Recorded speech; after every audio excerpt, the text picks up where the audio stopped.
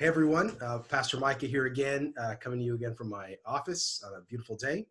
I pray and believe that you are all doing well. I pray that you're staying safe and staying healthy and staying away from any sick people or coughing and sneezing and all that stuff. But I wanted to take a moment this morning and today to start up what I used to do. Many of you might remember, some of you might remember, we used to do a small group in Lifeline called Coffee in the Canon. And the whole idea of that was that we would do meet at a coffee shop, Pete's Coffee or something like this, and we would just talk about the Bible and just go through the Word of God.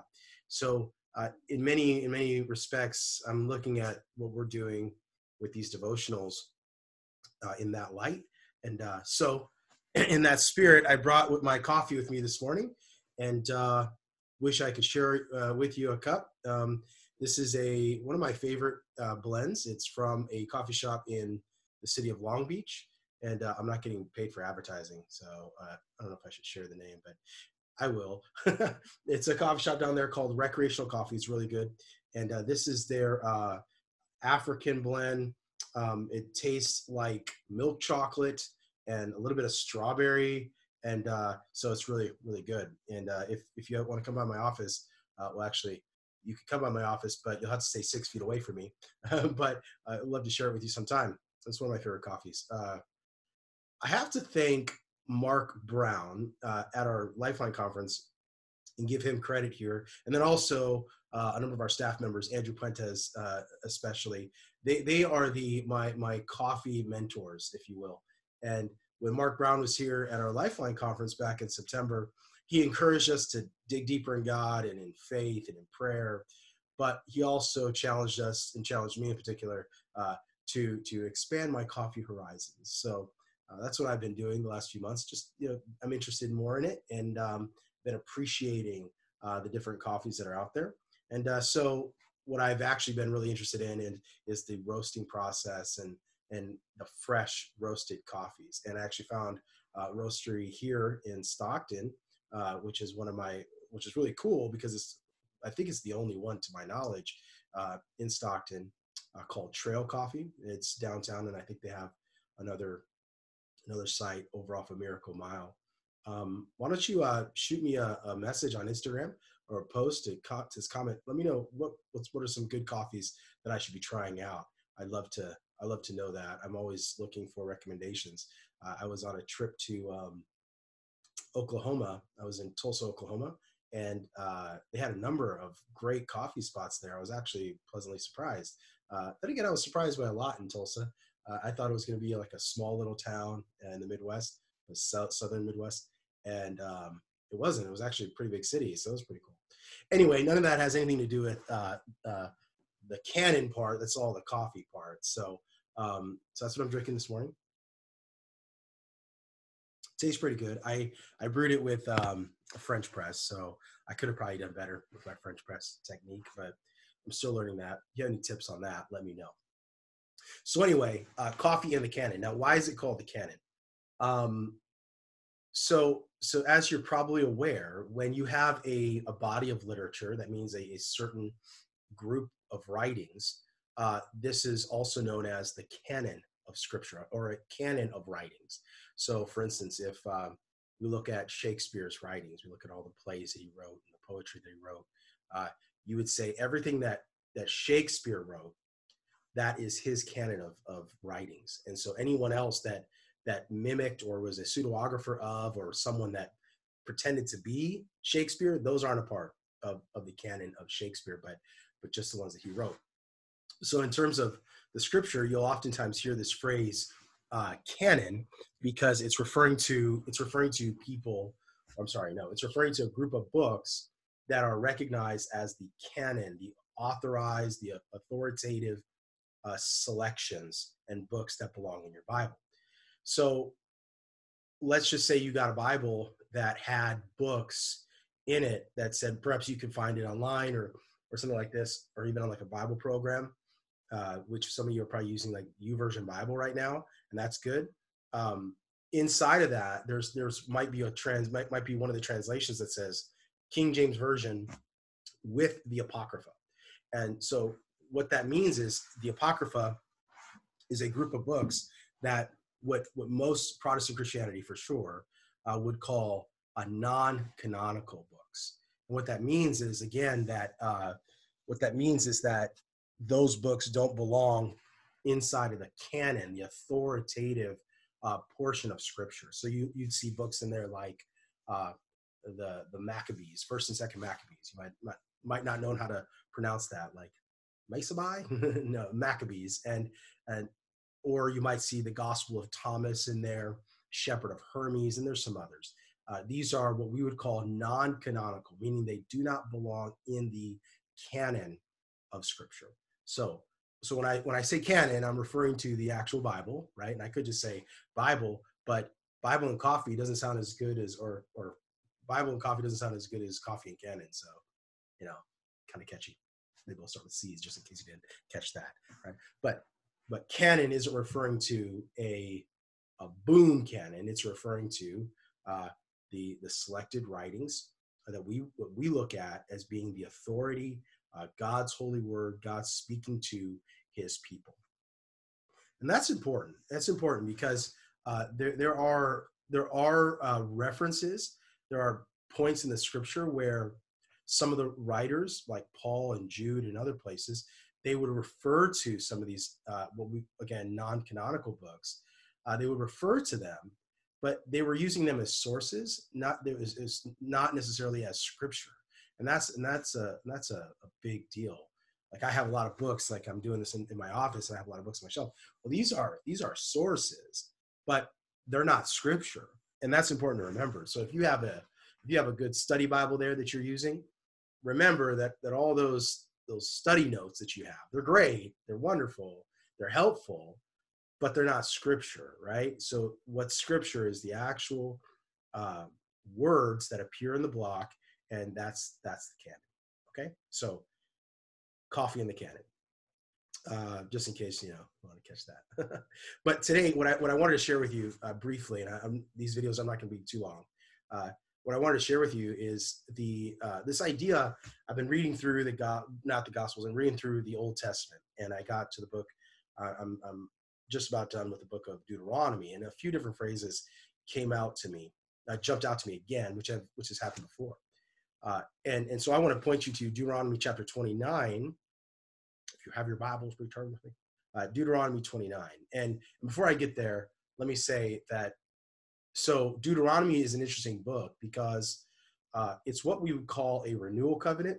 It's basically repeating in Deuteronomy what's been said in the first 4 books of the Bible, like Genesis, Exodus, Leviticus, and Numbers. It's repeating it now in the 5th book. And so a lot of times when you're reading through Deuteronomy, it's like, man, where have I read this before? Well, you read it. You just read it a few books ago, right? And it's like that on purpose. It's designed to be a renewal or a remembering. The word remember shows up. I should know this.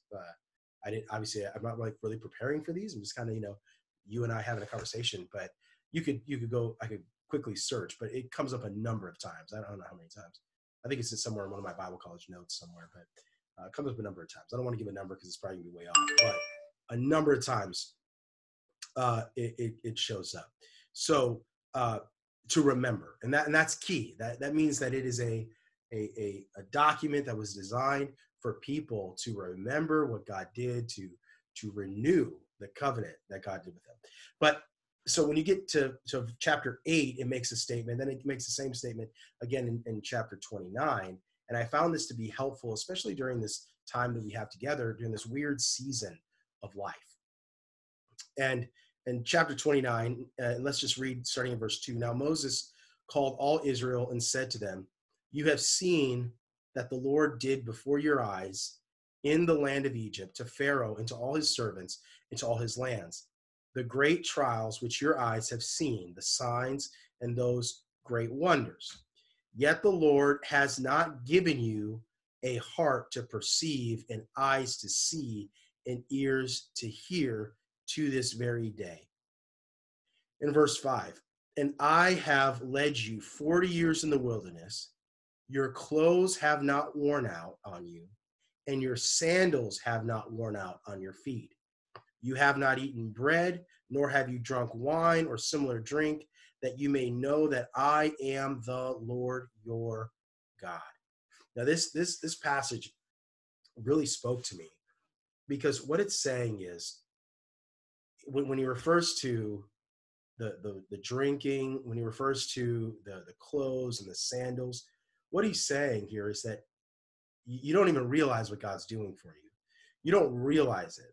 Like God hasn't let you really see how miraculous this has been. Your eyes have been on the problems, the wandering in the wilderness. He's talking to Israel, obviously here. They're wandering in the wilderness. They're without a land.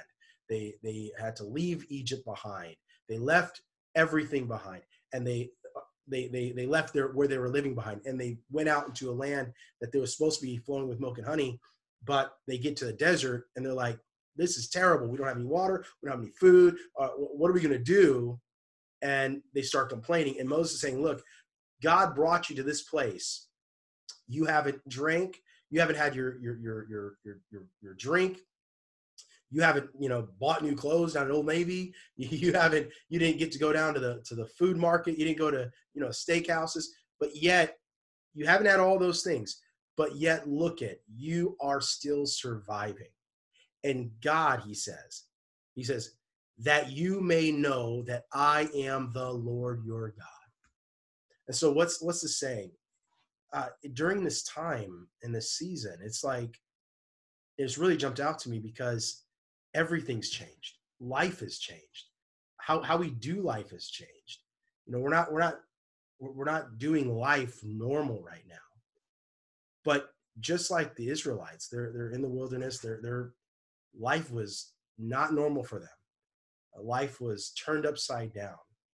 Yet God preserved the Israelites down to the water that they were drinking, the manna that came from God, the quail that fell for them to eat, even the direction, the pillar of fire by night, cloud by day, even down, and what I find is so awesome, down to the sandals on their feet.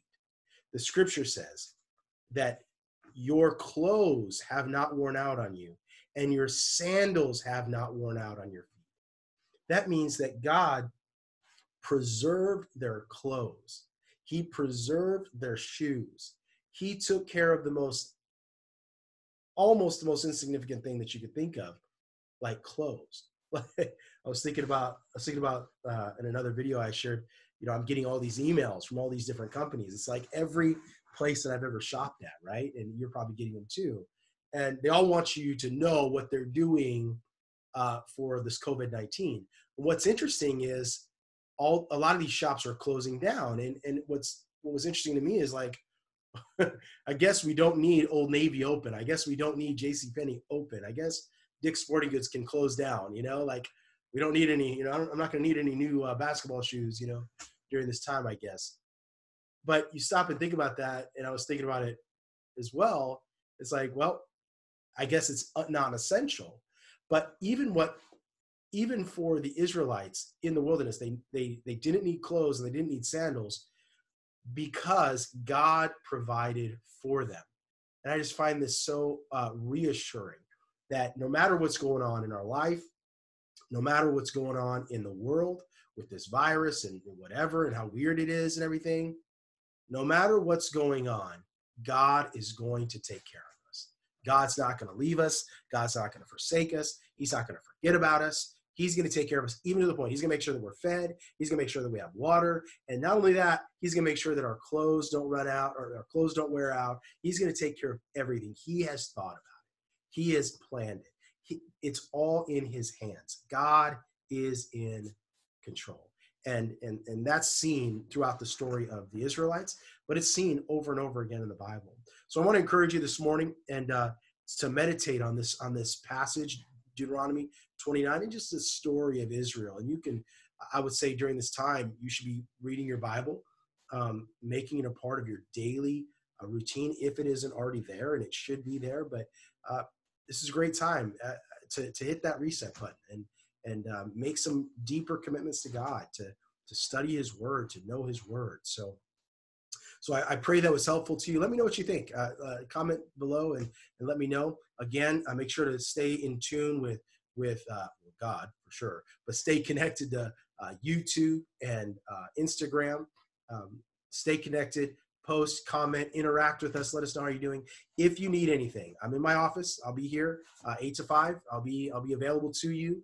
Feel free to call in, text me, email me, reach out to me. Do whatever you got to do. If you do come to my office, you can stand outside the window and we can talk through the window. No, I'm just kidding. You can come on down, but obviously stay safe and we're praying for you. If you need anything, we're here for you. We love you. Have a good day. All right.